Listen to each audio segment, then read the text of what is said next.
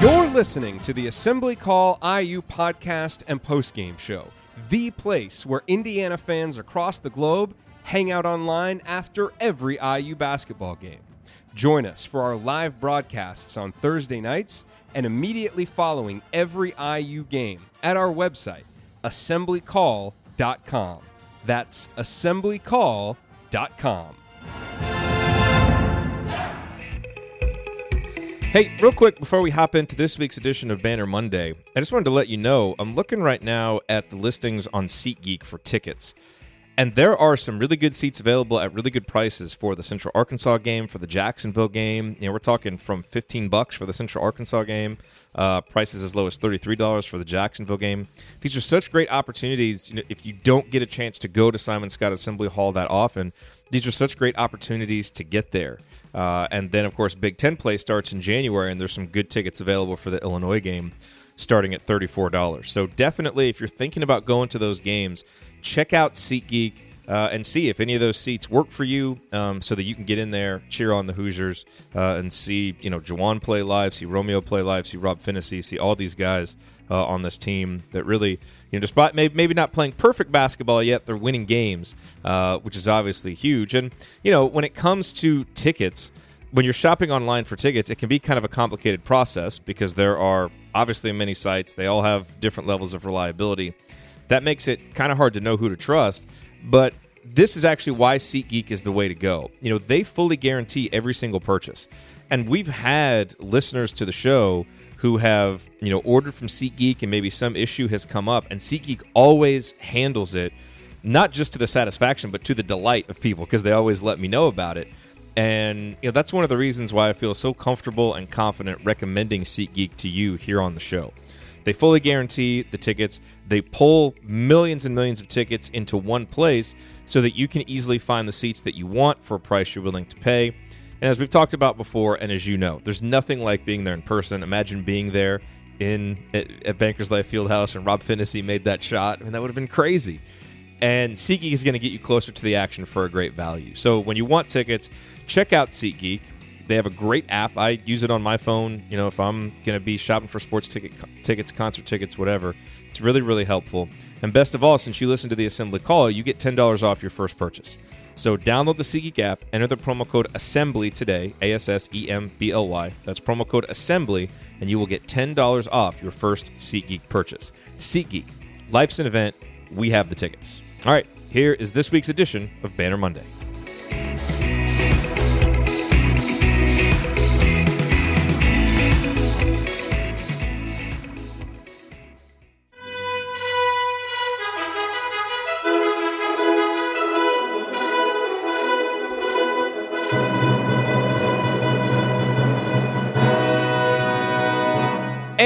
Welcome, Hoosier fans, to this week's edition of Banner Monday, where we kick off each week by doing what IU fans love more than anything else, talking hoops. IU hoops, Big Ten hoops, and deep dives into basketball strategy and concepts and film work. We do it all here every Monday, and we are happy to have you here with us. I'm your host, Jared Morris. This is the 9th edition of Banner Monday, and it is our 457th episode overall of the Assembly Call, recorded on the afternoon of Monday, December 17th, 2018. And let's begin this edition of the Assembly Call how we begin every edition of the Assembly Call, and that is with our Hoosier Proud Banner Moment. So you might recall that last week's Banner Monday Banner Moment was a rundown of Rob Finney's clutch plays that helped Indiana beat Penn State and Louisville. Well, somehow, on Saturday, against Butler in the Crossroads Classic, Big Shot Rob found a way to top all of those clutch moments with one of the biggest dagger shots in the history of Indiana basketball. But of course, as everyone who watched the game knows, Indiana wouldn't have even had the opportunity to win the game in the final seconds were it not for the brilliant offensive performance delivered by Juwan Morgan. He made threes, he made free throws, he leveraged his ballerina's feet, old man strength, and magician's touch around the basket to go 8 for 8 on twos. In the end, Juwan put up 35 points, crossing the 1,000-point barrier in the process, and carried his Hoosiers to the finish line in a game they otherwise had no business being in down the stretch. So take your pick of any of Juwan's 12 made baskets or any of his 7 free throws. All of them qualify as banner moments because sometimes when it's not your day, you just need a senior to step up and take it upon himself to give you a chance to win. Juwan did that on Saturday, adding yet another legendary performance to his growing resume as one of the top 50 players to ever wear the cream and crimson. All right, well, to my right, it was supposed to be Ryan Phillips, columnist for The Big Lead and co-host of The Hangover, but he is not here, so I'm sure that there is a perfectly reasonable explanation for this. There typically is. So I'll just roll with it here without a co-host, which is totally fine. Mike DeCourcy will be here in just a little while as we're going to take a look at IU and look around the Big Ten. Obviously, he was at the Crossroads Classic, so he'll have a lot to say about Juwan's performance, about Rob Schott, about how Indiana is looking. We're going to have another edition of Basketball 201 with Ben Ladner coming up, and we will preview Central Arkansas. It'll be a very quick preview, but we'll kind of take a look ahead to Central Arkansas as well in the final segment. All of that is coming this week on Banner Monday, and of course, I'm going to answer your questions here in just a minute. I do want to just remind you real quick to use SeatGeek. I was just on checking. Lots of really good tickets available for the Central Arkansas game, for the Jacksonville game after that, for the Illinois game that will get Big Ten play resumed after the holiday. So go there and check it out. You can download their app, which is incredibly useful, incredibly user-friendly. You can also use the URL iutickets.shop at any point to go there.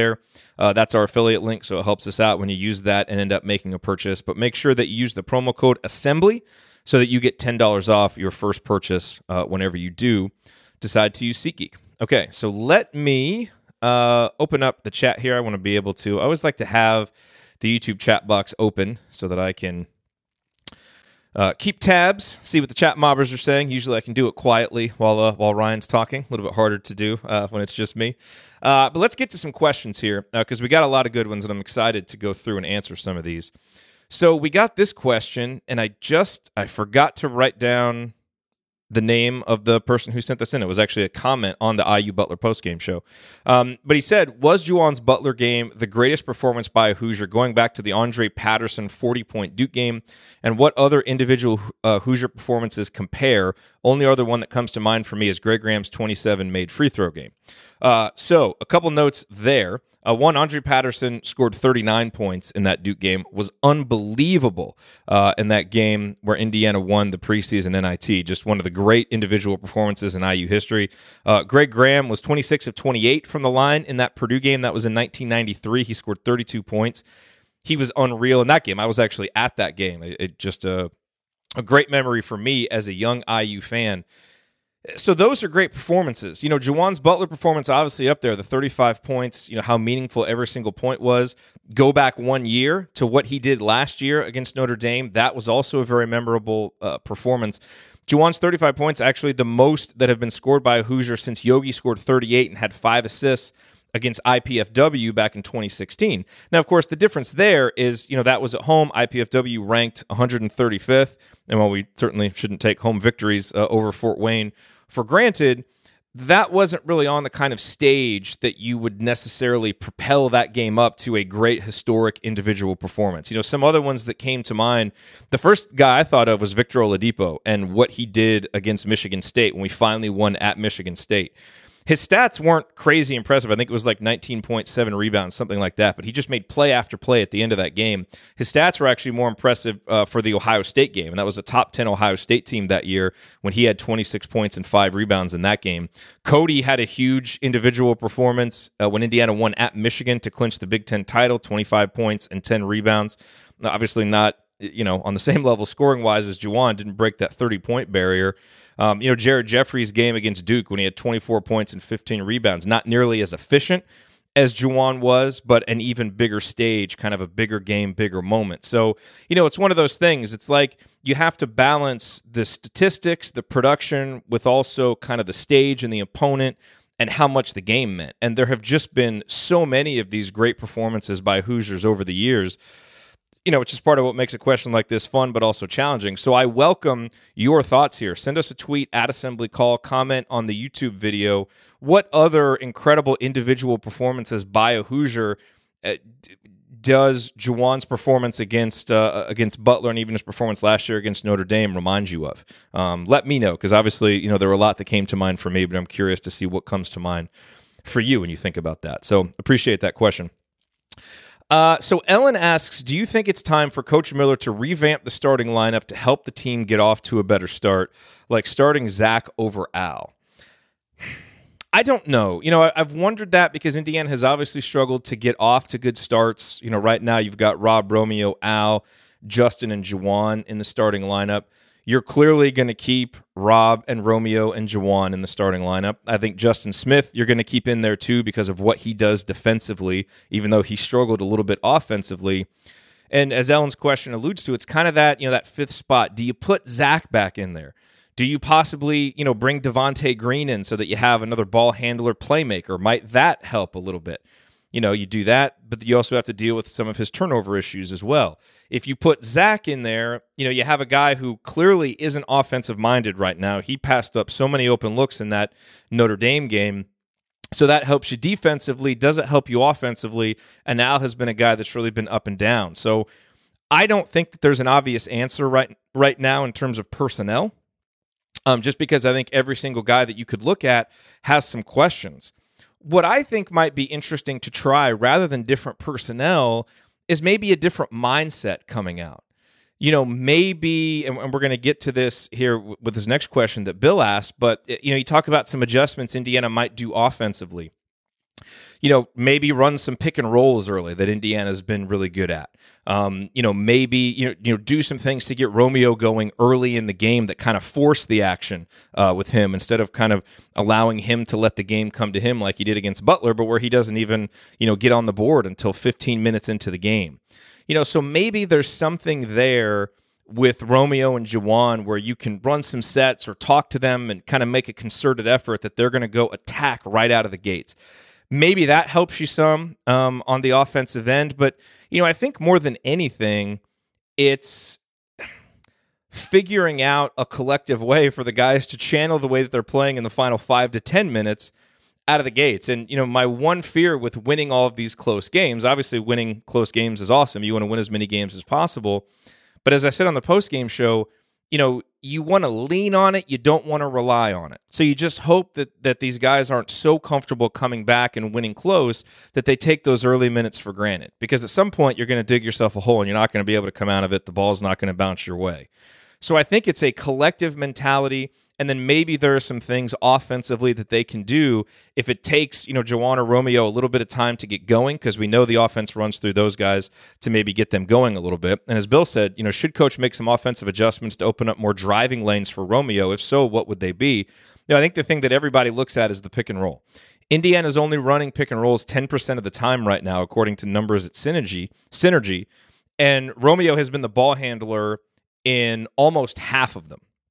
So when they are running pick and rolls, it's Romeo doing a lot of it, and he's the only guy who's been successful at it. The numbers, and it's a small sample size, but the numbers for Rob, Al, and Devontae are not good. For Romeo, they're outstanding.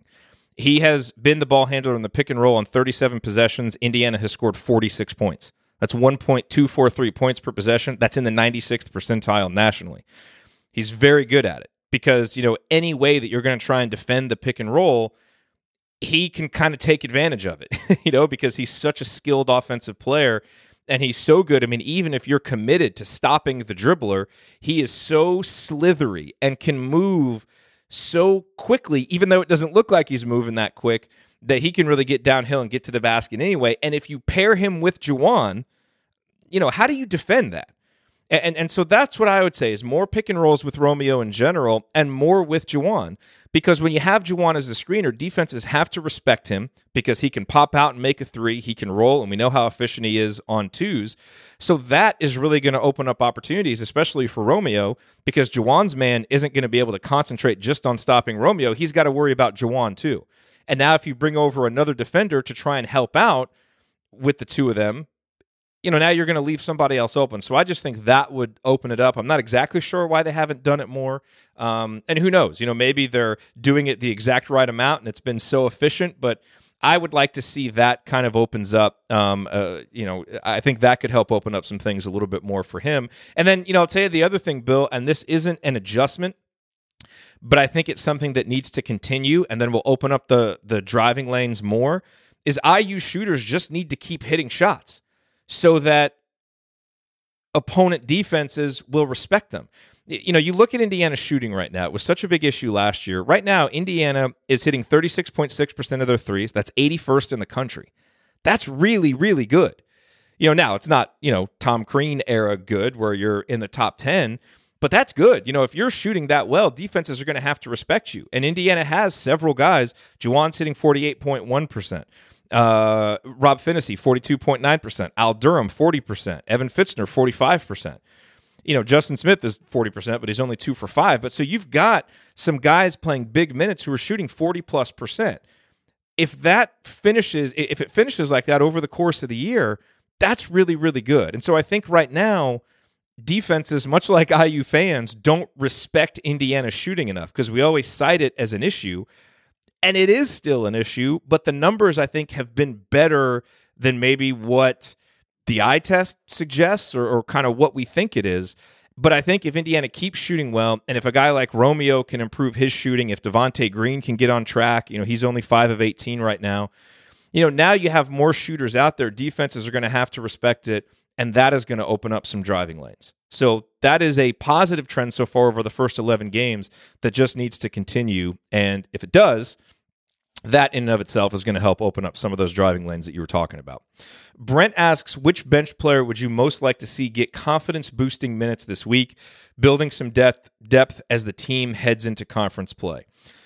I think we'd all love to see Demezy, Clifton, and Jake get out there and get some time. Number one, because, you're an injury or two away from those guys, one of those guys or two of those guys being forced to play legitimate minutes in Big Ten games. So you want them as ready as possible. So we all want to see them get back out there, build some confidence. But also, if those guys are out there, that means that the first 8 guys in the rotation are taking care of business, and these games against Central Arkansas and Jacksonville aren't close, which they shouldn't be close. But we saw the UT Arlington and the UC Davis games are near enough in the rearview mirror that we shouldn't take any of these games for granted. So I want to see those guys get out there for those couple of reasons. But, other things that I would really like to see when it comes to bench players, I would like to see Devontae Green make some shots and, create some offense both for himself and for his teammates without turning the ball over. That would be big. And he only had 1 turnover in the Butler game against 5 assists. So I think he did that. But he, kind of struggled to get his own offense going. We saw him in Big Ten play last year when he really got going. He can be such a confident offensive player and such a good scorer. He's just streaky. So it would be nice to see him kind of start to pick up one of those positive streaks in this game because I think Indiana's going to need his offense. He's a big X factor down the stretch who, if he comes around and continues to improve, because I think he has been playing better, he can really help this Indiana team. I want to see Zach McRoberts take and make some open shots. And usually when he takes them, he makes them. So it's more about him taking them. It's clearly a confidence thing with him, but when he gets open, he's got to be able to take those shots. And I would also like to see Evan Fitzner get out there and have some positive minutes, get some open threes, knock them down. We know he can do it, but he's really kind of been fading in importance in some of these recent games. And I think the up and down nature of his performance will continue in Big Ten play because he's very matchup dependent. But it would be nice to see him get out there and knock down some shots, just to know that that shot is well oiled and ready to go when it's needed in Big Ten play, because it will be. So that's kind of what I'm thinking about the bench guys.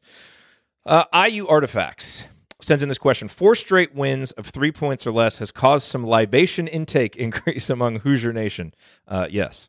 I think we can all agree that we would like to see us trend more to be in control of games, especially from the get-go.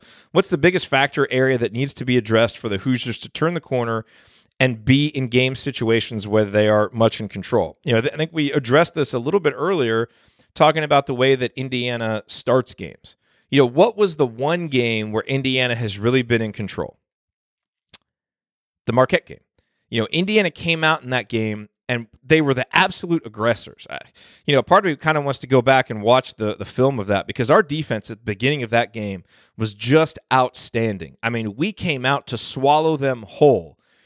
And, look, it was a great atmosphere. We had come, that was on the heels of playing just outstanding defense against Montana State.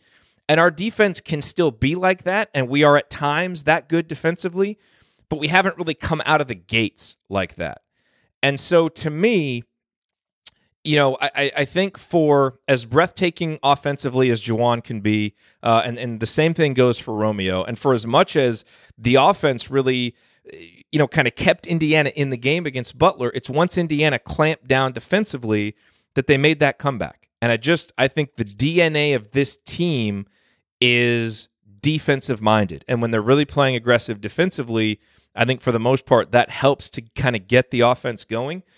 And that's what we saw in the Marquette game. So whatever Indiana was doing defensively against Montana State and Marquette, especially at the beginning of games, let's get back to that. And maybe part of that is getting everybody healthy and just getting back into the rhythm.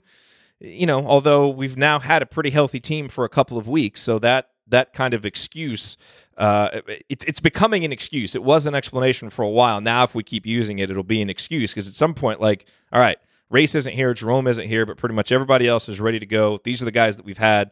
Those are the guys that we had at Marquette. Let's get back to that. So to me, that's it. I think the biggest factor is coming out at the beginning of games ready to impose our will because frankly, winning allows you to forget it, but the first halves of the Louisville and Butler games were not good. I mean, we just barely hung around, but we weren't up to the challenge physically. We weren't playing as tough as our opponents. They were getting 50-50 balls. So that kind of stuff needs to change, and we need to be ready to do that for 40 minutes, and that will help us to be in control. Because I don't think offensively, while we're going to have good stretches, I don't think we're going to come out and just, light teams up offensively. I think if we're going to be in control and get a big lead, it's because our offense is playing pretty well and we're just grinding people down defensively to the point where, maybe we score 10, 11 points in between TV timeouts, but they score 1 or 2, and it's just like, holy smokes. And you start to do that, over the course of a couple little runs in a row, and now you're really dominating somebody. So that, to me, is the key to that happening. And that's what I'm looking for in the Central Arkansas and Jacksonville games. How do we come out and start? Can we get back to, because we've made closing games well a habit. Can we make starting games well a habit? So, and I think you got to put some of the onus there on the upperclassmen and on the coaches to figure out what it's going to take to unlock that. JD says, why as a fan base are we so reticent to enjoy this IU basketball team? You would think this is a 500 team by the takes I've seen written and discussed. If you compare this team to what our highest possible expectations were, we are a mistip, bad foul call away from one blowout loss at Duke and essentially our best possible record. Ranked ACC teams will get blown out at Duke this year. Yes. He says, I'm part of the problem too, but at least we're winning. Isn't winning supposed to be fun for fans? Yes. And I ranted about this a little bit on the post-game show too. And I think most Indiana fans are, enjoying this basketball team and are able to see, obviously the value in these, in winning 4 straight games. I think the issue is the Duke loss was just really a reminder of how far we have to go to, be one of the nation's elite teams.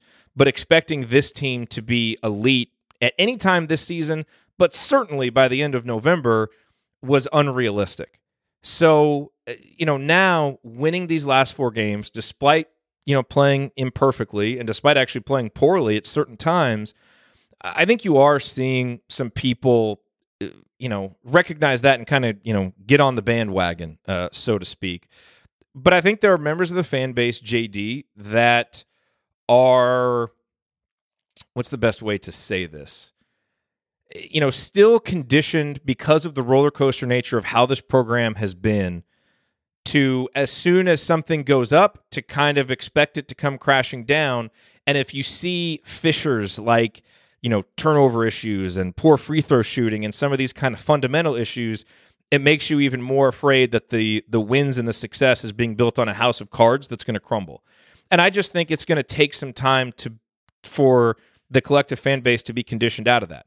I think Tom Crean did some great things at Indiana.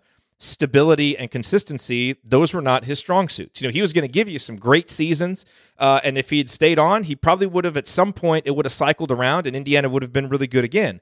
I just don't know that Tom Crean is built for consistently winning at a school like Indiana. I think Archie Miller and his mentality, and at least the way that he's gone about it early on, suggests that maybe he is, but we won't know until we actually see it. And so I think, JD, it's just this point where people really want to believe, but they're still, look at what the last 5 years have been since that 2013 team. There was that one really good season in there of 2016, and it's been a lot of bad or a lot of mediocre outside of that. And so you don't just get over that automatically. It takes some time. So I understand that mindset, but I do share the feeling that, look, let's get behind these guys. Let's get excited. Wins are wins. This is a talented, fun group that has a lot of potential to keep getting better. So, when you're presented with the opportunity to focus on the positive or focus on the negative, let's focus a little bit more on the positive and get excited about what these guys are doing, because at 9-2, they've really set themselves up to do some big things this season if they're able to take care of business and be one of the top 3 or 4 teams in the Big Ten, like we all know that they're capable of being. Alrighty, thank you, as always, for sending in those questions. I appreciate them. Hopefully I did an able job of answering them without Ryan here, but certainly we look forward to having Ryan back on the next episode of Banner Monday, and I look forward to finding out what his explanation is for why he wasn't able to be here. All right. Coming up on the Assembly Call, it is time for our Big Ten Roundup with Mike DeCourcy from BTN and the Sporting News. He was at the Crossroads Classic. We will get his thoughts on IU, on Purdue, and the rest of the Big Ten next. Stick with us here on the Assembly Call.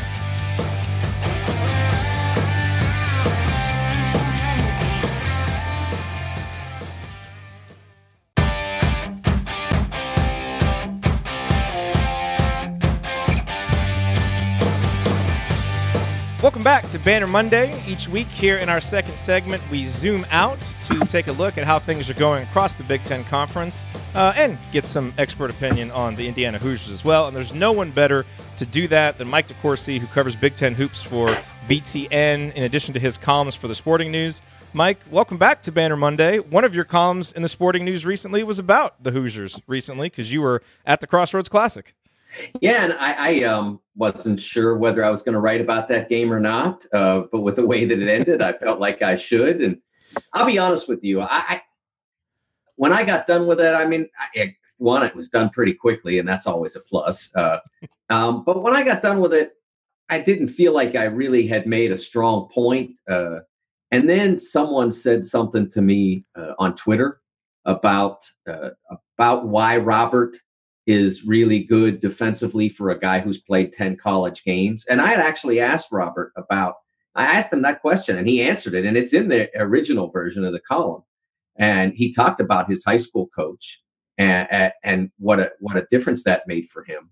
And somebody on Twitter said, yeah, that's why we want more Indiana guys, because a lot of those guys are well coached. And I thought to myself, I'll be honest with you, I was in church yesterday, and I was like, and by the way, Terry Hutchison is in the choir, so I'm allowed to think about Indiana a little bit in church.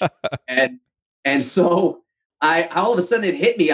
That was the column, and so I went back and I kind of did like a director's cut.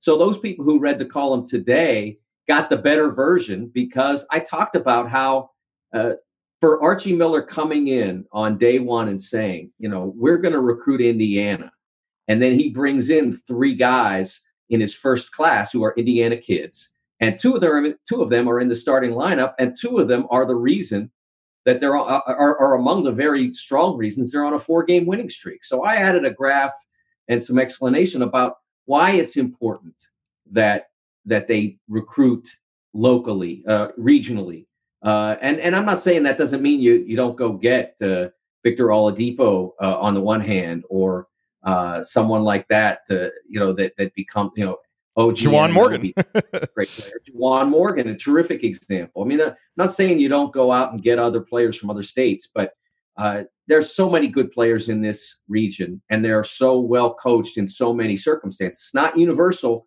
but it's a higher percentage than it is in most places. And so from that standpoint, I think that it showed really on the floor on Saturday how well Robert was coached. For Arch to trust him as much as he did, and it wasn't exclusive, because Kamar Baldwin played a lot of minutes when Robert Finney was not on the floor, but for Robert to take him on as many trips as he did, Kamar Baldwin is clearly Butler's best player, a guy who's been an all Big East level player, and for him to take him as much as he did and do as well as he did in that matchup, and for Kamar to have to absolutely just work his tail off to score his last 2 baskets. it shows how well coached he's been and what an asset he is to the Hoosiers now and going forward. No question. And what was interesting about it is I actually thought his defense to start the game was some of the poorer defense that he's played in a while, because Butler's guards were really able to dribble kind of wherever they wanted, and it was taking Indiana out of what they wanted to do defensively. And Robert went out after about 3 minutes, and that doesn't usually happen. And I don't know if he was benched for that, if it was some kind of message, but boy, did he come back, which he always does. I mean, he responds to that kind of stuff so well. But by the end of the game, I mean, because Baldwin, what was he, 6 of 19 from the field, something like that? I mean, he really made him work. And that's the kind of defense that we've come to expect from him as a freshman, which is amazing. Arch was asked about that, as a matter of fact, and said that he thought that Robert was a bit nervous and needed to settle down a little bit. I don't think he was blasting him, but I think I think they both knew that it wasn't good enough. And so that taking him out there, and maybe you can look at that a million different ways. Calm him down, light him up, whatever. And I think the message is the same no matter how you play it. That's not good enough, but you're capable of better, and he showed that he certainly is. So obviously the shot that Rob made was unbelievable, but Indiana's not even in that position without Juwan Morgan. If there were an all Crossroads Classic team, would Juwan Morgan's performances the last 2 seasons get him on that team? It would have to, right? Well, what I think now is they're going to have to think, well, if somebody comes in here and scores 35, shouldn't we give him a trophy as the best player of the 14? And so now what they'll do, if they're smart, is that they'll start a award, and they'll get it sponsored, of course. And so they'll give that to the guy who has the best day in the Crossroads Classic. And of course, Juwan won't be around to repeat his performance. However, name it after him. Yeah, you could name it after him. That'd be a great idea. I was thinking, as I was watching that game, the Pacers are sitting there thinking, could he fall to 30 or whatever they're going to be in the draft, 26, whatever? Because he lights that building up, and it's 2 years in a row now against 2 different opponents. He does. I mean, his shooting was unbelievable. I mean, what did you take from just watching him go out there and just dominate in every possible way offensively? Well, I think it starts with the fact that he understood he had favorable matchups in a lot of those circumstances, and he knew what he needed to do each time he had the ball. He scored a lot of different ways. Take those guys outside, away from the bucket. They're not as comfortable. When he posts up, he has that little move he does, and he does it left and right, which is really cool that he can score with both hands. I think it's a travel, but no one calls it that. So he learned from Ethan Happ. Yes. I think, when he slips that extra foot in there, I think it is, but no one calls it, and he scores on it, and he's really good with either hand.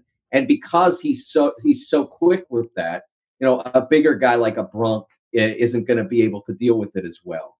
So he understood what his matchup was. And I think he also understood in that game where they played not well for a lot of the game, that they needed everything he had if they were going to win. And he gave them everything he had. It's interesting. You've been at 2 of the last 4. Were you at the Louisville game? No, I was not. Okay. So you were at the Northwestern game. You were at the Butler game. It's interesting that if just the last shots, those desperation heaves from those 2 games are switched, Indiana's 0-2 in those 2 games, which is interesting to think about. And, the 4-game winning streak has been great, and there's something to be said for winning close games. But obviously this Indiana team's still flawed, and they're having issues. And just winning the games doesn't, it makes you forget about some of those issues for a little while, but it doesn't mean that they aren't there. So I'm curious, from the Northwestern game now to the Butler game, did you see growth from Indiana? What is your overall impression now of this team? Well, I think you have to say there's been some growth, because if you remember, Jared, the Monday after the Northwestern game, I was kind of hollering about the fact that Robert wasn't looking at the basket in certain circumstances, that he was really knocked back to an extent in that game, and didn't, and had open shots, got where not late clock, but possession had developed, and the ball kicked back to him, and he's wide open, and he's he's looking over here. The bucket's there, and he's looking over here. So that was bad. There has been none of that in the 3 games since. So at the very minimum, there has been growth there. So I think you have to be pleased with that. And if that's it, it's not all the growth you've made. Justin Smith did some things on Saturday that he did not do in the Northwestern game. he still doesn't use what he has on a consistent basis. He is one of the most dynamic players in every game he walks into, if not the most dynamic. And there aren't enough times when he takes your breath away or the other team's breath away with that dynamism. And that's something that has to be addressed, because even though I thought his performance was adequate in some areas on Saturday. I thought defensively, the wings were where the problem was, that they just didn't get enough done, especially on McDermott in that area. So, whether it was a smaller wing like Dunham, or a bigger wing like Zach McRoberts, Durham, not Dunham. If it was him, or then again, like I said, Justin, those three guys, they had to do better against those two players, McDermott and Jorgensen, especially McDermott. And so that's a place where you still have a lot of room for growth, even though there's been a little with Justin. There needs to be more. I still see Zach not comfortable. He's not himself, and I don't know whether that comes from being out of action for a while, whether there's still some nagging injury, or whether he's just maybe lost a little confidence. But he's not playing like himself. That was a game tailor-made for him to just say, "You're not playing today. You're not scoring. When I'm out here, you can run around all you want, but you're not going to play." And he didn't do that. And I've seen him do it too many times in the past to not wonder why it's missing now. So there has been some areas of progress, but I think there's still a ton. It's just so much better for you as a team, and for the fans as the supporters of the team, for those issues to still be there when you're winning. If you solve those issues, then you win more comfortably, or you win against better teams. Yep. Let's talk about Purdue, because you got to see them up close. And, they're such an interesting case right now. They have 5 losses, yet they're still in the top 20 in KenPom. And they have, clearly one of the most dynamic and best players in the country in Carson Edwards. Are they going to have enough around Edwards come Big Ten play to be a factor? Or, are they just going to kind of fade into kind of the second or third echelon of the Big Ten? Well, I think that, first of all, the third echelon of the second echelon of the Big Ten is pretty good. That's true. So there's that. If you're in the second echelon, you're an NCAA tournament team, and I thought coming into the year that was a great year for them. I never understood why they were a preseason top 25 team, and I think that it was. I think sometimes when you do that, you set an unreasonable expectation for a team that doesn't deserve to look like an underachiever. If this team gets to the NCAAs, it's had a heck of a year, and especially if you see Carson continue to play the way he has, and I mean if he continues to play the way he has, and this is an NCAA tournament team, he's a first team All-American. That's your second in 3 years. That's a good advertisement for your program. I think what they miss right now is, that they just don't have enough. It's not just scoring. There's not enough contribution beyond him. And, I look at Nogel Eastern as a guy who just isn't contributing with his ability, what he's capable of contributing. I see Ryan Klein. I mean, his numbers are fine. I mean, if he shoots 38% from the 3-point line and 43% from from the field, I mean, he's having a good season, but it's been very hit or miss. It's been more 5 of 6 one day, 1 of 5 the next day. Purdue needs him to be 2 of 5 on a lot of days, because that means he's contributing at a steady rate every night. And I think that has to happen. The big guy position, I thought they might have found something on Saturday. I thought Travion Williams, a player that, I don't think many of us knew a lot about coming into it. I thought that he was really good in the last 10 minutes. He was Purdue's best player in the final 10 minutes of the game. And it wasn't just that he was catching the ball low and turning and scoring. And it wasn't just that he was using his size on the inside defensively. He was deflecting balls. He was blocking shots. He was timing things well. I mean, he's a big guy, probably still needs to get into better shape over time. But if he can do those kinds of things, I think that they become a different team. Then Matt Harms becomes someone that you can play off and use as a situational guy. You don't go from being really big to really small as they have. You go from really big to really wide, and that it's still a factor. So I think that from that standpoint, that might have been a great revelation for them. But only if the kid, and I hope he does, continues to back that up with more performances like that. I didn't realize how little he had played on the year. He took a DNP in their previous game against Texas. Wow. Yes, he did. And, you look back and, I mean, Texas has big guys. And so if they had, Travion had been ready in that game, he might have made a difference. And, I don't doubt that he wasn't giving them in practice what he did on Saturday, because Matt's not in the habit of sitting guys who can produce and deliver.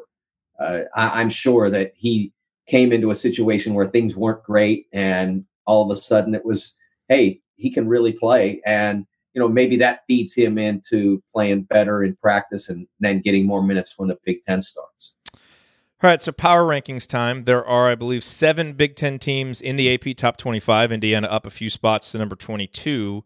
What is your top 4, and do the Hoosiers maintain their spot in your top 4? Yeah, I again, Michigan, they're still a strong number 1. Didn't play great on Saturday, but they got some good things out of that game. And then Michigan State just blew through Green Bay, starting to find some things. Nick Ward had a great game, and so that's obviously a plus. The third spot is hard because there are so many different ways I could go. But even though from a Ken Palm standpoint, where it's about how you play, I'm about what did you get done. And right now, Indiana's climbed to a point where those last 4 wins added to the Marquette win, I don't know that anybody in the league can match that. So I've got Indiana in the third spot now, and as I said, that is an achievement ranking. That is not a ranking of their performance, that their possession to possession or game to game play. They've not been the third best team in the league, but they've done as much as just about anybody has. And then 4, I would go at this point with Wisconsin. Again, it's close with them and Nebraska and Ohio State. They've all been terrific.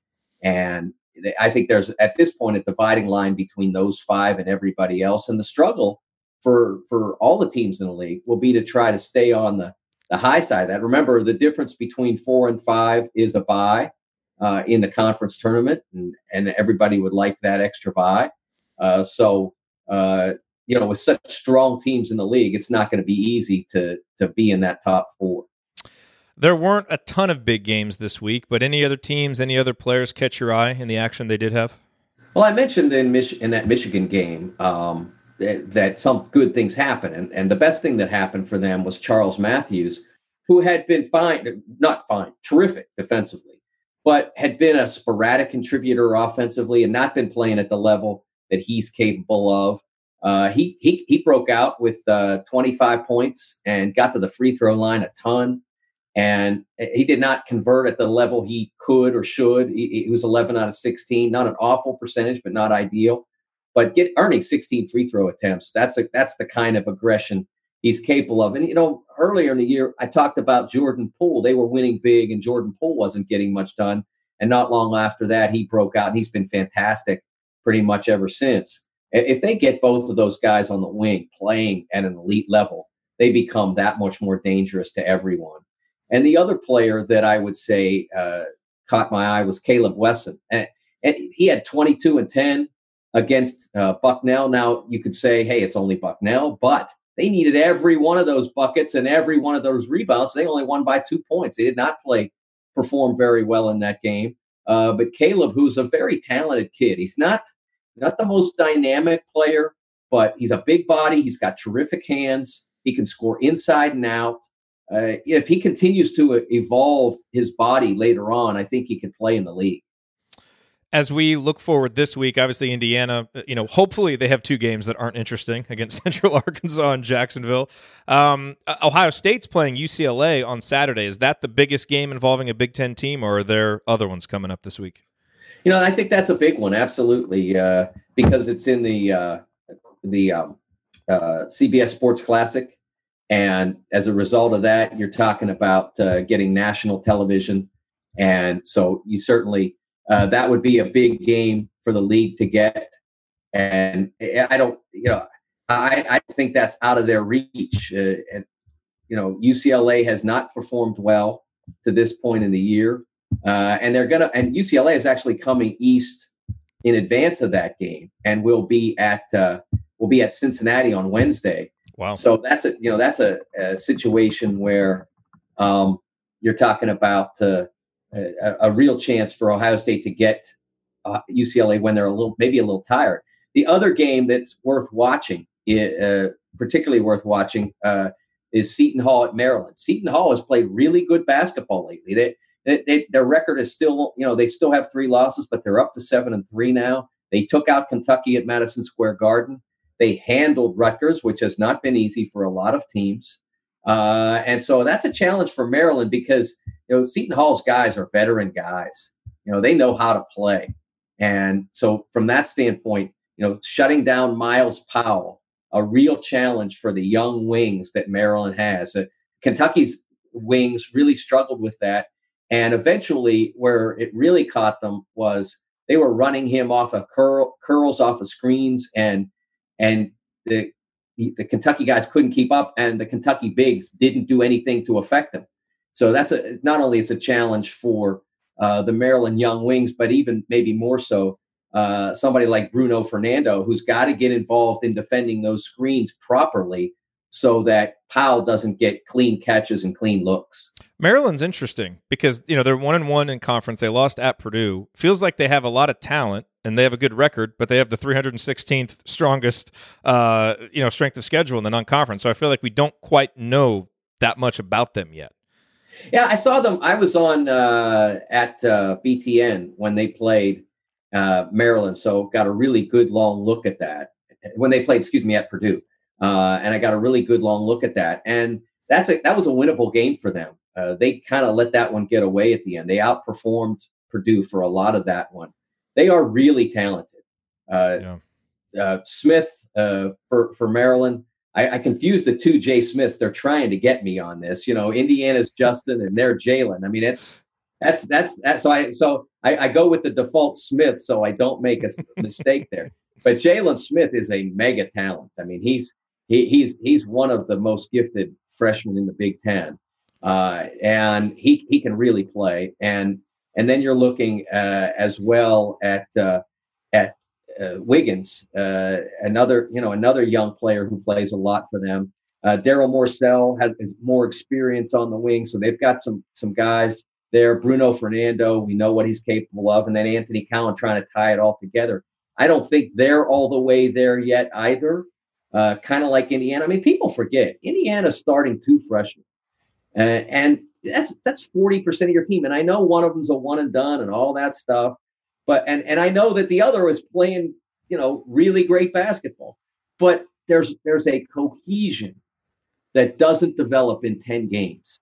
There's an understanding between teammates that doesn't develop in 10 games. And so when you are like this, if you are winning games, as Maryland has to this point, not all of them, as Indiana has to this point, not all of them, but some really good ones and some really important ones. If you're at this point now, there's a lot of room for you to improve and a lot of time for you to get it done. And the truth is, you're probably going to have some tough times before you get there. But I think that for both of those teams, there's a lot that can happen between now and the end of February, and it's up to each of their coaches and each of their players, each of their rosters, to take advantage of what's available to get to that destination. Absolutely. Well, Mike, we will be off the next 2 weeks because we've got Christmas Eve and then New Year's Eve. So this is the last time that we're going to talk before the new year. So I wish you, a Merry Christmas, obviously a Happy New Year. And I don't know about you. Do you wish for snow around the holidays? No, I have to travel because my family is. So I definitely do not wish for snow around any holiday. Plus, Kentucky, Louisville is on the 29th, so I want that to be a clean drive. So I don't wish for snow at any point in my life. Once you get to the point where you have wheels, snow, it loses a lot of its appeal. That's true. For logistical reasons, I can see that. I live in Dallas now, so I'm always hoping for snow around the holidays. It doesn't happen, of course, but. Hopefully, if there's any that's going to come your way, just send it on down here, and I will happily take it. You can have all mine. But thanks for your insight, as always, and we look forward to resuming after the new year. All right, Merry Christmas, Happy Holidays to you too, Jared. I'll look forward to it. Yep, thanks, Mike. All righty, coming up next on this edition of Banner Monday, Ben Ladner is here. We will have another edition of Basketball 201. We're going to break down Justin Smith's defense in our latest edition. Stick with us here on the Assembly Call.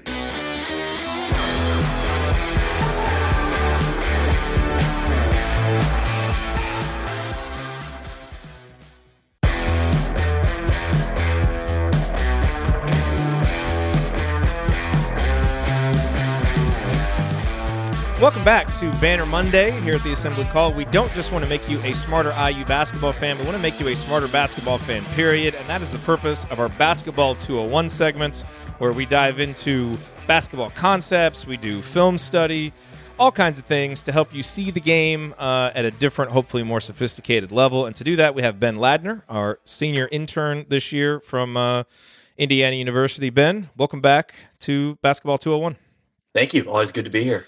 It is. So we are going to talk today about one of the lightning rod players for Indiana this year, Justin Smith, who so much was expected of him coming into the season and, has really, really struggled on the offensive end and has made, he's been a guy kind of like Devontae Green that has made a lot of obvious mistakes that really stand out, like some of the turnovers and the bad passes and the missed dunks and that kind of thing.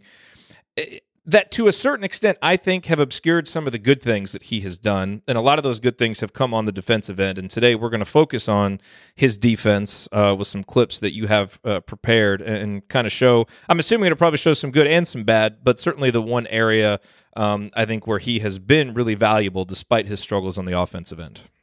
Yeah, you're right. The offense has really been a challenge for him. It's he doesn't quite have the decision making and the judgment that you would want for someone like that, but he's young. He's not really. It's not really his role to like create things on offense, and so sometimes you kind of see him playing out of character there, where he's just kind of overextending himself when he doesn't really need to. But I agree that defensively he's been basically as good as I maybe expected him to be, which is a high bar. I thought he would be really good on defense this year, and so far he's largely delivered. He's not quite a versatile wing defender. He's not really going to switch onto small guys and shut down true perimeter scoring threats. But, against the power forwards, the really good ones that Indiana's seen this year, and we'll look at two in particular in Jordan Nwora and Lamar Stevens today, I think he's really valuable against those guys. And I think he's done a really solid job on that end of the floor. And so it is frustrating. He kind of has his ups and downs like Devontae Green, where the downs are a little bit more pronounced than the ups are because they're just more subtle. And so hopefully what we can illustrate today is, the good that he does on the defensive end and how valuable that is to what Indiana wants to do. So we'll talk about his defense against Penn State and Louisville. How did you think he defended in the Butler game? I thought he was okay. Butler posed some kind of unique challenges with Sean McDermott at the 4, where he's almost never going to venture inside the 3-point line. He's a pure spot-up shooter, going to catch and shoot. And Indiana's defense is kind of designed to pack it in and be in help position. And so he struggled a little bit at times to recover out to McDermott and other shooters. Jordan Tucker comes to mind, where those guys were able to get a couple of looks just because Indiana's defense was kind of condensed a little bit and Smith struggled to get out onto those shooters a couple times. But I thought largely he was okay. It's kind of tougher to see when there's not like a star power forward like Louisville and Penn State have. So really, when he's kind of in that role player mode as a defender, it's a little bit tougher to notice kind of what whether he's really good or really bad. He generally tends to be in the middle in those sorts of situations. Yep. All right. Well, let's go with some clips here. Yeah. So we'll just kind of off the top, what makes Smith, a good defender in part is just his physical profile, right? I mean, he's 6'7", about 230, really strong, really athletic. And so just kind of naturally, he has some versatility. He's able to do a lot of things on the court that other guys just aren't able to. So that's a good start for him. There aren't many guys on Indiana's team that can really boast some of the physical traits that he has. He's a decent rebounder, but not a great one. He's not Freddie McSwain where he's just going to dominate the glass. He's not really a great box out guy, but he just kind of uses athleticism and kind of smarts to kind of track down the ball. So he's pretty good at that. And I thought he's really done a nice job on opposing power forwards this season, especially the really upper echelon types of guys. We talked a couple weeks ago about how Romeo Langford really thrives against the kind of the primary scoring threats on the wing because it allows him to kind of lock in on one guy rather than worry about chasing guys off the ball or worrying about where his help responsibilities are going to be or where he needs to rotate. You can kind of just lock in on this one guy, say, this is my man, don't let him touch the ball, don't let him score, and just take that as your primary assignment. I think Justin Smith is kind of the same way, where he's not a tremendous help defender. He'll stunt, he'll jab at passing lanes and things like that, but he's not going to fly over like Juwan Morgan does for help side blocks, and he's not going to slide over like Brad Davison does for Wisconsin and take a ton of charges. He's really kind of just a be in the right place, smart positioning kind of guy without really being an impact help defender. But on the ball, he's much more impactful. And I think he's done a good job against Zion Williamson, even though Duke obviously destroyed Indiana and Zion had a pretty good game. I thought Smith was mostly in pretty good position in that game. I thought he did a great job against Lamar Stevens and a great job against Jordan Nwora, although, like Williamson, Nwora was kind of able to get his. The one matchup that he really struggled with this year was Daniel Gafford against Wisconsin. And for whatever reason, Justin just did not look checked in that game, and he really struggled with the physicality that Gafford brought to the table and kind of the athleticism and the energy that he played with. Smith just didn't really look like he could match that. And Gafford's like 5 inches taller than him, I think. Right, yeah. So that's a tough matchup for really anyone on Indiana's roster. They didn't really have a great matchup for him. But against Penn State, I think Smith kind of started to turn that corner and had, he wasn't perfect defensively, and there were a few plays. I didn't pull all of them for these clips, but there were a few plays where he kind of lost track of Lamar Stevens off the ball. He took a bad route off of a screen and let his man get open for three a couple times. So there were flaws, but I think there were probably more ups than downs in that game, and that's kind of been a trend over the last few games. So with all that said, I'm finally going to play this clip that I've had up on the screen for an hour here. This is obviously against Penn State, early second half, 18 and a half minutes, Indiana up by 4. And Penn State wants to run an action here to get Lamar Stevens coming across the baseline. He's inbounding the ball here, baseline out of bounds on the right side of the basket. He's going to inbound the ball and then kind of loop over here to the right block. And they want to get him that post-up touch on the block. But if you watch Smith, you notice that Penn State doesn't really even get that opportunity because he fights across the screen, uses his body to push Lamar Stevens off of the spot. So you deny him that initial position that he wants. Penn State's forced to kind of go into their second look, go into their other option in the sequence. They swing the ball, they look for a pick and roll, but they don't really get anything. IU defends it pretty well, although this roll is there if they wanted it. Finney gets back in front of the ball. We've talked a lot about how drop coverages work. And so Indiana executes it fairly well that time. They reverse the ball, and then Stevens is going to catch it again with 5 seconds on the shot clock. So Indiana's already taken away what Penn State wants to do on this possession, and they're basically giving it to their best player and saying, you create something so that we don't get a shot clock violation. And Smith, when the ball's swung, he comes in, high hands, choppy feet. Perfect closeout from Justin Smith. Look at the stance he's in with his hands high. He's chopping his feet so he doesn't get blown by off the dribble, because if you come in, in long strides, you're susceptible to guys going around you because you're not on balance and you're not able to recover to that change of direction. And so he, comes in a stance, hands high, and takes away not only the drive, but the initial shot attempt, stays with him after the ball fake, slides his feet chest to chest, good contest off the front of the rim, and Indiana secures the rebound. That's a fantastic defensive possession from Justin Smith. Stevens got a shot that he's capable of making that shot, but it's one of those that late in the shot clock, you feel like Smith did basically all he could to contest that shot. And while Stevens is capable of making it, it's one of those shots where you just kind of tip your cap if he does make it, because the percentages indicate that he's probably going to miss. Yeah, like you said, the key was taking Penn State out of what they wanted to do, and him bumping him off the block. It reminded me of the clip I think you showed last week when Romeo was guarding Vic Law, and he bumped him right off the block too. Just that little kind of beat him to the spot, and then that little subtle physicality just kind of knocking him over. And it's also kind of knowing the scouting report. I mean, Lamar Stevens has been feasting on guys on the block, but when you make him, kind of a spot up shooter, or certainly, a fading away long two, take that shot all day. Like, that's fine. And I'd like to thank the Penn State guard for missing the wide open man rolling to the basket. Yeah, that's a huge part of off-ball defense against primary scorers, is just denying them the position that they want. The best scorers are so good that if they're able to catch the ball in positions that they're comfortable in, they're going to score almost every time, just because, creatures of habit, muscle memory. If they get the ball in a comfortable spot, it's almost game over. And so if you're able to kind of make them uncomfortable, push them farther away from the basket than they'd like to be, you kind of change the entire possession. And as we saw, Lamar Stevens didn't even touch the ball there, and then you end up forcing a really tough shot. So the next clip is, if we're ready for the next clip, unless you've got anything to add. Yep. No, let's roll. Next clip, also from the Penn State game, kind of later in the second half, where Indiana up by about 9. Penn State's going to make a run here, but on this play, it's, again, pretty good defense by Justin Smith. We're going to have a pick and roll with Stevens on the left side, where Smith is guarding the screener. And you see him come out, perfect hedge. And one thing I really like about Justin Smith, and why I think he's a good fit in Archie Miller's system, is that when he hedges on those screens, he recovers to his man in the passing lane, basically. Like the path that he takes to get back to his man is the lane that the ball handler would use to pass to the man. So not only are you recovering to your guy, but you're taking away that passing lane. Whereas if you take a different angle, a different route, then they're still able to get the ball to the roll man. And Smith is really good at angling his body, choosing the smartest route. He did this a couple times against Jordan Nwora as well, where you're either able to prevent the pass, or, as we'll see in this clip, he's able to just get into the passing lane and take the ball away. And so that's a really smart play, and something that I don't think all of IU's bigs do. A lot of the time after they hedge, they're kind of recovering to a spot rather than to their man. And I think Smith is really, really smart about where the path that he takes to get back to his man. And that resulted in a turnover. But you'll see a lot of plays where they don't even get to throw the pass. The opponent doesn't, because Smith is in the way, and they know if they throw it, they're throwing it right into his arm.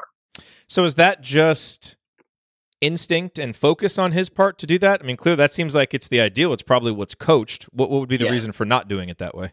Yeah, I think he's got good instincts, so I think it's probably a little bit of both. A lot of it is just attention to detail. When you're tired, this is 4 minutes left in the game. When you're tired, you've been defending this guy all game. Are you able to mentally kind of check in and kind of remind yourself and force yourself to be disciplined on every single detail? And I think Smith, for the most part, tends to do that. He'll have these mental lapses from time to time that can end up being pretty costly. But in those situations, I just think, he's just mindful of that. A lot of guys it doesn't cross their mind, and so they don't even think to do it. But I think he that's something that he kind of he makes a priority and really focuses on when he's playing defense. Next clip. Next clip is, let me pull it up, from the Louisville game. So obviously Justin had the Jordan Nwora assignment for the majority of this game, and when I rewatched it, it kind of stuck out to me that I don't think really anyone else on Indiana guarded Jordan Nwora in this game, save for maybe a couple minutes when Smith wasn't on the court. But when Justin Smith was on the floor, he was the only guy that guarded Jordan Nwora, basically. So this is early in the game. Louisville kind of got off to a hot start early. But Smith kind of here on the elbow, guarding Jordan Nwora on the right side. Louisville's going to get the action moving to the left. And then they kind of got using Nwora as a reverse point, kind of this pivot guy up top. Smith, same kind of thing like I talked about against Lamar Stevens. Watch his hands and his feet when he closes out. Hands high, choppy feet, and then spreads his arms kind of out to the side to take away passing lanes. That's textbook. It's exactly how you want to do it. They transition into a dribble handoff. And then just like the other clip I showed where, Smith is able to take away the initial action, again, another closeout. And it's just kind of Smith and his man on the right wing, one-on-one defense. This time, Nwora is going to drive right, whereas Stevens drove left. Smith slides with him, stays with him, forces a pass to a far inferior shooter. And Indiana, similar to that Penn State clip I showed, able to force a low percentage shot because Smith takes away what Louisville wants to do early in the possession, slides with his man step for step, keeps his body close, doesn't allow much separation, and just keeps his hands in a position where a shot attempt's going to be really tough. and, threading a pass to a cutter or anything like that is almost impossible. So Jordan Nwora had 24 points, relatively efficient. He was 4 of 9 on twos, 4 of 8 on threes, 14 rebounds.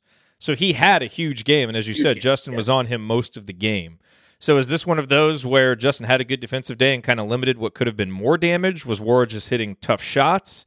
What's kind of the assessment there? Yeah, both. I think, and Archie Miller talked about this after the game too, where he mentioned the same thing. He said, you look at Nwora's stat line and it looks like whoever was guarding him just got torched, which, I suppose was true because he had 24 points and 14 rebounds. But I think, great offense beats great defense. And there were times, we'll see a couple of these times in these clips where Justin Smith played really good defense and forced tough shots, and Jordan Nwora is a good enough player to make those shots. That's sometimes what it comes down. We see this a lot with Romeo Langford, where opponents will play really good defense on him and he's just better. So I think that Louisville game was a case of Jordan Nwora just being better than Justin Smith. But I still think the discipline and kind of the execution of the game plan was what Indiana wanted. And again, Nwora was just so good and had a really hot day that there wasn't really much Indiana could do. Yeah, and sometimes, if a guy's going to make really tough shots, like we just said with Lamar Stevens, you'll let him take those. And, some days they may make 2, 3, or 4 of them, and it kind of boosts up their stat line, but you still wouldn't have done anything differently. You just tip cap and go down and defend them the next time. So, yeah. Next clip is also from the Louisville game. I guess the last 2 here will all be from that game. Second half, early on, still a tight game. Louisville bringing it across half court, and they start out with this horn set. They ran this a lot over the course of the game, got Ryan McMahon coming for back cuts a couple times, looking for Nwora and just kind of to make plays out of this high post. And you can see from the start of the possession, Justin Smith is crowding his space, getting into him, and kind of preparing to push him off this spot because they want to start this possession kind of closer to the elbow. And Smith is pushing him out, as far out as you can get him, the better it's going to be for Indiana. And so he's able to make the catch 1 foot inside the line. That's pretty good position from Indiana's perspective because he's not behind the line where he can shoot a 3, but he's not so far in that he can turn and shoot an easy jumper. And so they get kind of this big pick and roll. And Deron Davis does a nice job here staying attached to his man, but also kind of giving Smith a little bit of help. Justin gets over the top of the pick and gets right back in front of Jordan Nwora. And Nwora has a little bit of a step on him, but it's not so much that he's able to blow by. And Smith puts his chest into him, gets his arms up, and contests the shot. Unfortunately, Nwora able to come up with the offensive rebound. But I like that initial effort from Justin Smith, just the ability to fight over the screen, slide with him, and contest while staying in position. You'd hope for maybe a little bit better box out, but because both guys were kind of flying out of bounds, it's hard to hold Smith accountable for that offensive rebound because he was underneath, behind the baseline. So I thought that was a really nice defensive effort, even though Louisville ended up with a couple points on that possession. I really like Smith's ability to slide his feet, kind of get into his man, use his physicality to bother the shot. Yeah, that's the one thing that jumps out about him is, you kind of mentioned this with his athletic ability and his length. He has a great recovery slide step. He doesn't have to turn and run to make up ground. Where some guys, if they get beat by a half step, they almost have to turn and run to get back, but you have to get out of defensive position for a second to do that. He can make up a lot of ground staying in a fundamental defensive stance, which really helps him. Yeah, and the thing I mentioned, too, about Deron Davis on that play, where he stays attached to his man, but also kind of keeps an arm out to give help. Justin Smith is also really good at that. He did that a few times in the Louisville game, where if Nwora was setting a pick, Smith would almost kind of pseudo-hedge, where he would get in position to hedge the screen, but kind of keep a left arm looped around Jordan Nwora's waist a little bit, just to make sure he could stay with him if he slipped the screen. And I thought that was really smart, and it worked really well because the priority is obviously Jordan Nwora on those types of plays. You want to be able to stay with him. And so Smith was putting himself in a position where he could either help on the ball or stay with his man, and in some cases even do both. So I thought that was really smart defense. And, again, not a lot of guys on Indiana's roster that can do that on a consistent basis against someone as athletic as Jordan Nwora. I think that's the big key here is that if it's not Justin Smith, it's Juwan Morgan. And then if he has to guard the other team's best player, how much does he have left on the offensive end where he's so important? Deron Davis, Evan Fitzner don't have the foot speed to keep up with those really athletic power forwards like Stevens and Nwora. Smith is really, kind of the perfect type of guy to play that role and potentially the only player on the roster who can. So I think, for all of his faults, for all of his struggles that he tends to have, especially early in the season. He's still such an important player. And people were asking, should he be out of the starting lineup? Should they replace him? Should his role go down? I think I get all the concerns about the offense and all that, but I do think his defensive versatility, his athleticism is important enough that you got to keep him in there. Yeah, like maybe the final video here is. I was just gonna say. Maybe in an ideal world, you would love to have the flexibility to be able to bring him off the bench or reduce his minutes until those things get better. But you're not going to do it on this roster. He's an absolute linchpin, especially defensively.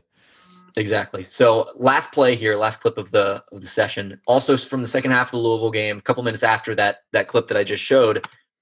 Louisville running like I mentioned, using their big man as kind of that pivot point, swinging the ball from the left to the right, transition into a pick and roll. Jordan Nwora is going to come up here on the right side to set the screen eventually. And Smith, that's what I'm talking about, where you see how he stays attached, but also puts himself in position to hedge the screen. So he's attached to Jordan Nwora with that left arm kind of on his waist, and he's giving Rob Finney help here. But you'll see as Nwora slides to the wing here, Smith is in such good position that he's able to just kind of move with him, and Finney gets back in front. And then again, the high hands, choppy feet, puts his arm out and contests the shot really, really well. He had a play like that later in the game where Nwora actually made like a 28-footer on him, even though it was a good contest, good closeout. Again, that's just a great player hitting a great shot. But on that play, you force him into a really tough shot, couple steps behind the three-point line, high hands, hand in his face, in a good defensive stance. I think that's textbook defense from Justin Smith. What do you...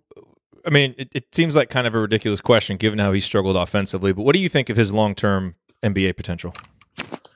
Well, if you'd asked me before the season, I would have told you he's a first-round pick. I know that's why it's a little more interesting now. Yeah, I was the driver of the Justin Smith bandwagon prior to the year. I was all in on that guy. Now I think he's probably at least a 3-year college player. That was probably obvious to most people before the year, and I was just drinking too much of the Kool-Aid. But I still like him as an NBA prospect. I really do, and I get that the offense is not where it needs to be. He needs to shoot the ball better at the very least. If he's not going to be a good decision maker on offense, you at least need him to be able to knock down shots.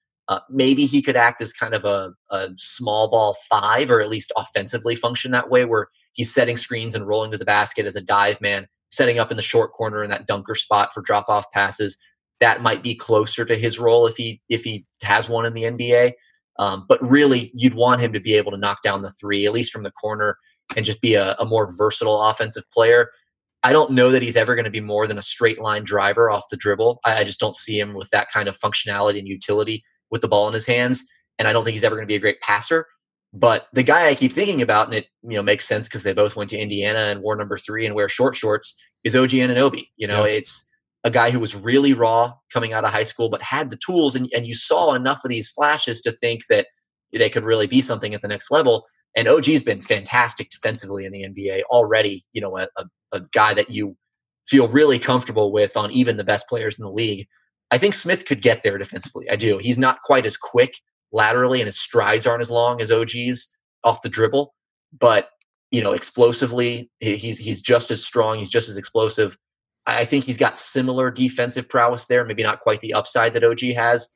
It's just a question of offensively, is he able to get there? Is he able to be anything more than, fill the lane and dunk the ball? I don't know that he ever gets there, but if he does, you're talking about a little bit different type of player. And OG, maybe, he had longer arms, obviously, than Justin Smith. Yeah. He was a much more disruptive defender. Yes. His block rate was above 5.5% both years. His steal rate was at 3%. And that's where Justin, I think this year, his block rate is at 2 and his steal rate's at about 1. And last year, those two were flipped. But either way, those seem to be things that do translate. But and correct me if I'm wrong, but when you're looking at how college defenders will translate to the NBA, look at their block rate, look at their steal rate, and that's not something yet that Justin's really doing. Fundamentally sound, but not disruptive. OG was both. Right. Yeah. Justin's a little bit more conservative defensively, where I think that's a great point. You'd see OG Anunoby blow up dribble handoffs, just come through the passing lane, like we saw with Romeo Langford a couple weeks ago, where you just stick that arm through the passing lane and get it going the other way. Justin, he's always going to stay in good position. He's always, like you said, fundamentally sound. You're not really going to catch him out of position very often. He's always going to, close out, like I said, with those high hands, the choppy feet, do all those little things right, but he's more of a guy that just looks to kind of stay in front, do his job, kind of not really take any gambles.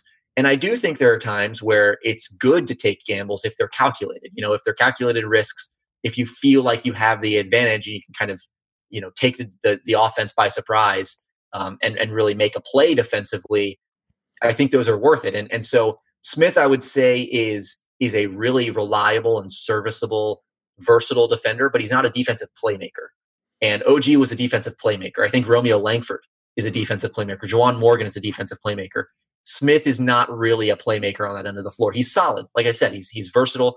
He's a guy that can be a cog in the machine. He can be a really nice individual one-on-one defender, but he kind of prides himself more on forcing tough shots, staying in position, not getting beat off the dribble more than he does actually getting steals, getting blocks, and really galvanizing the defense and turning it into offense. Yep.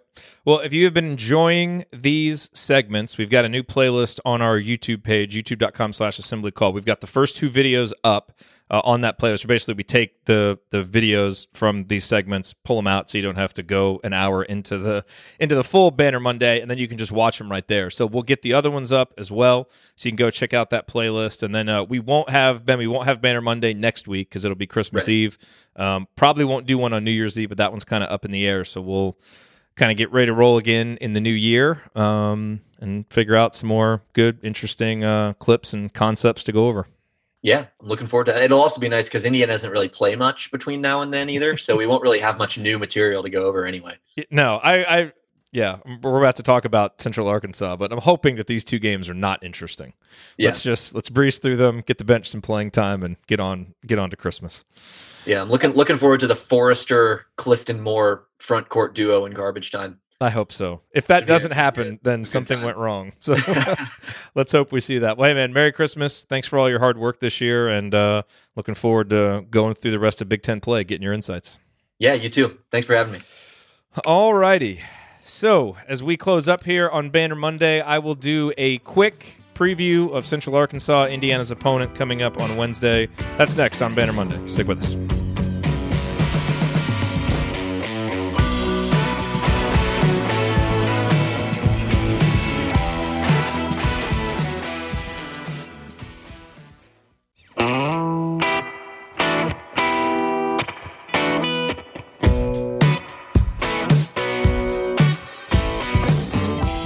Welcome back to Banner Monday. Each week here in our final segment, we preview Indiana's upcoming opponent.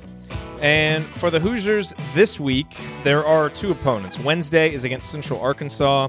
Saturday is against Jacksonville. So we'll focus on Central Arkansas here, and maybe we can talk about Jacksonville a little bit on Assembly Call Radio on Thursday night. Indiana has kind of had this gauntlet here starting on November 27th, and then obviously through the Butler game. They face Ken Pom teams number 1, 47, 43, 39, 29. So that's 5 straight top 50 teams. Indiana obviously goes 4-1 in that stretch. And now you get what you would hope is kind of a little bit of a breather, against a team, Central Arkansas 272nd. That doesn't seem to pose much of a challenge coming in. Ken Pom predicts an 85-63 victory for Indiana. But as we saw with the UT Arlington and UC Davis games, which Indiana won by double digits, but those were both close, difficult games. You don't want to take these games for granted too much. So let's give some respect to Central Arkansas and kind of look at what they have coming in. When you look at what they have done so far this year, they're 4-6. 2 of their victories were over non-D1 teams. Their other 2 victories were both over Little Rock. They beat them twice. Little Rock is 252nd in the country. So that's their best win. They lost to Missouri by 13. They lost to St. Louis by 12. St. Louis is ranked 72nd. Missouri 95th. So they've played a couple of top 100 teams. And they lost to Louisville 86-41. So they got blasted there by the best team that they face. And Indiana, obviously a little bit better than Louisville. So hopefully we can do to Central Arkansas what Louisville did. But if you look at kind of what they have, coming in and what they do, the one area of concern, I suppose, is that they're a decent three-point shooting team. They shoot the 3 at a 35.5% clip. That is better than the national average. It's 131st in the country. They've got a guard, DeAndre Jones. He's a 5'11 sophomore. He shoots 45.2%.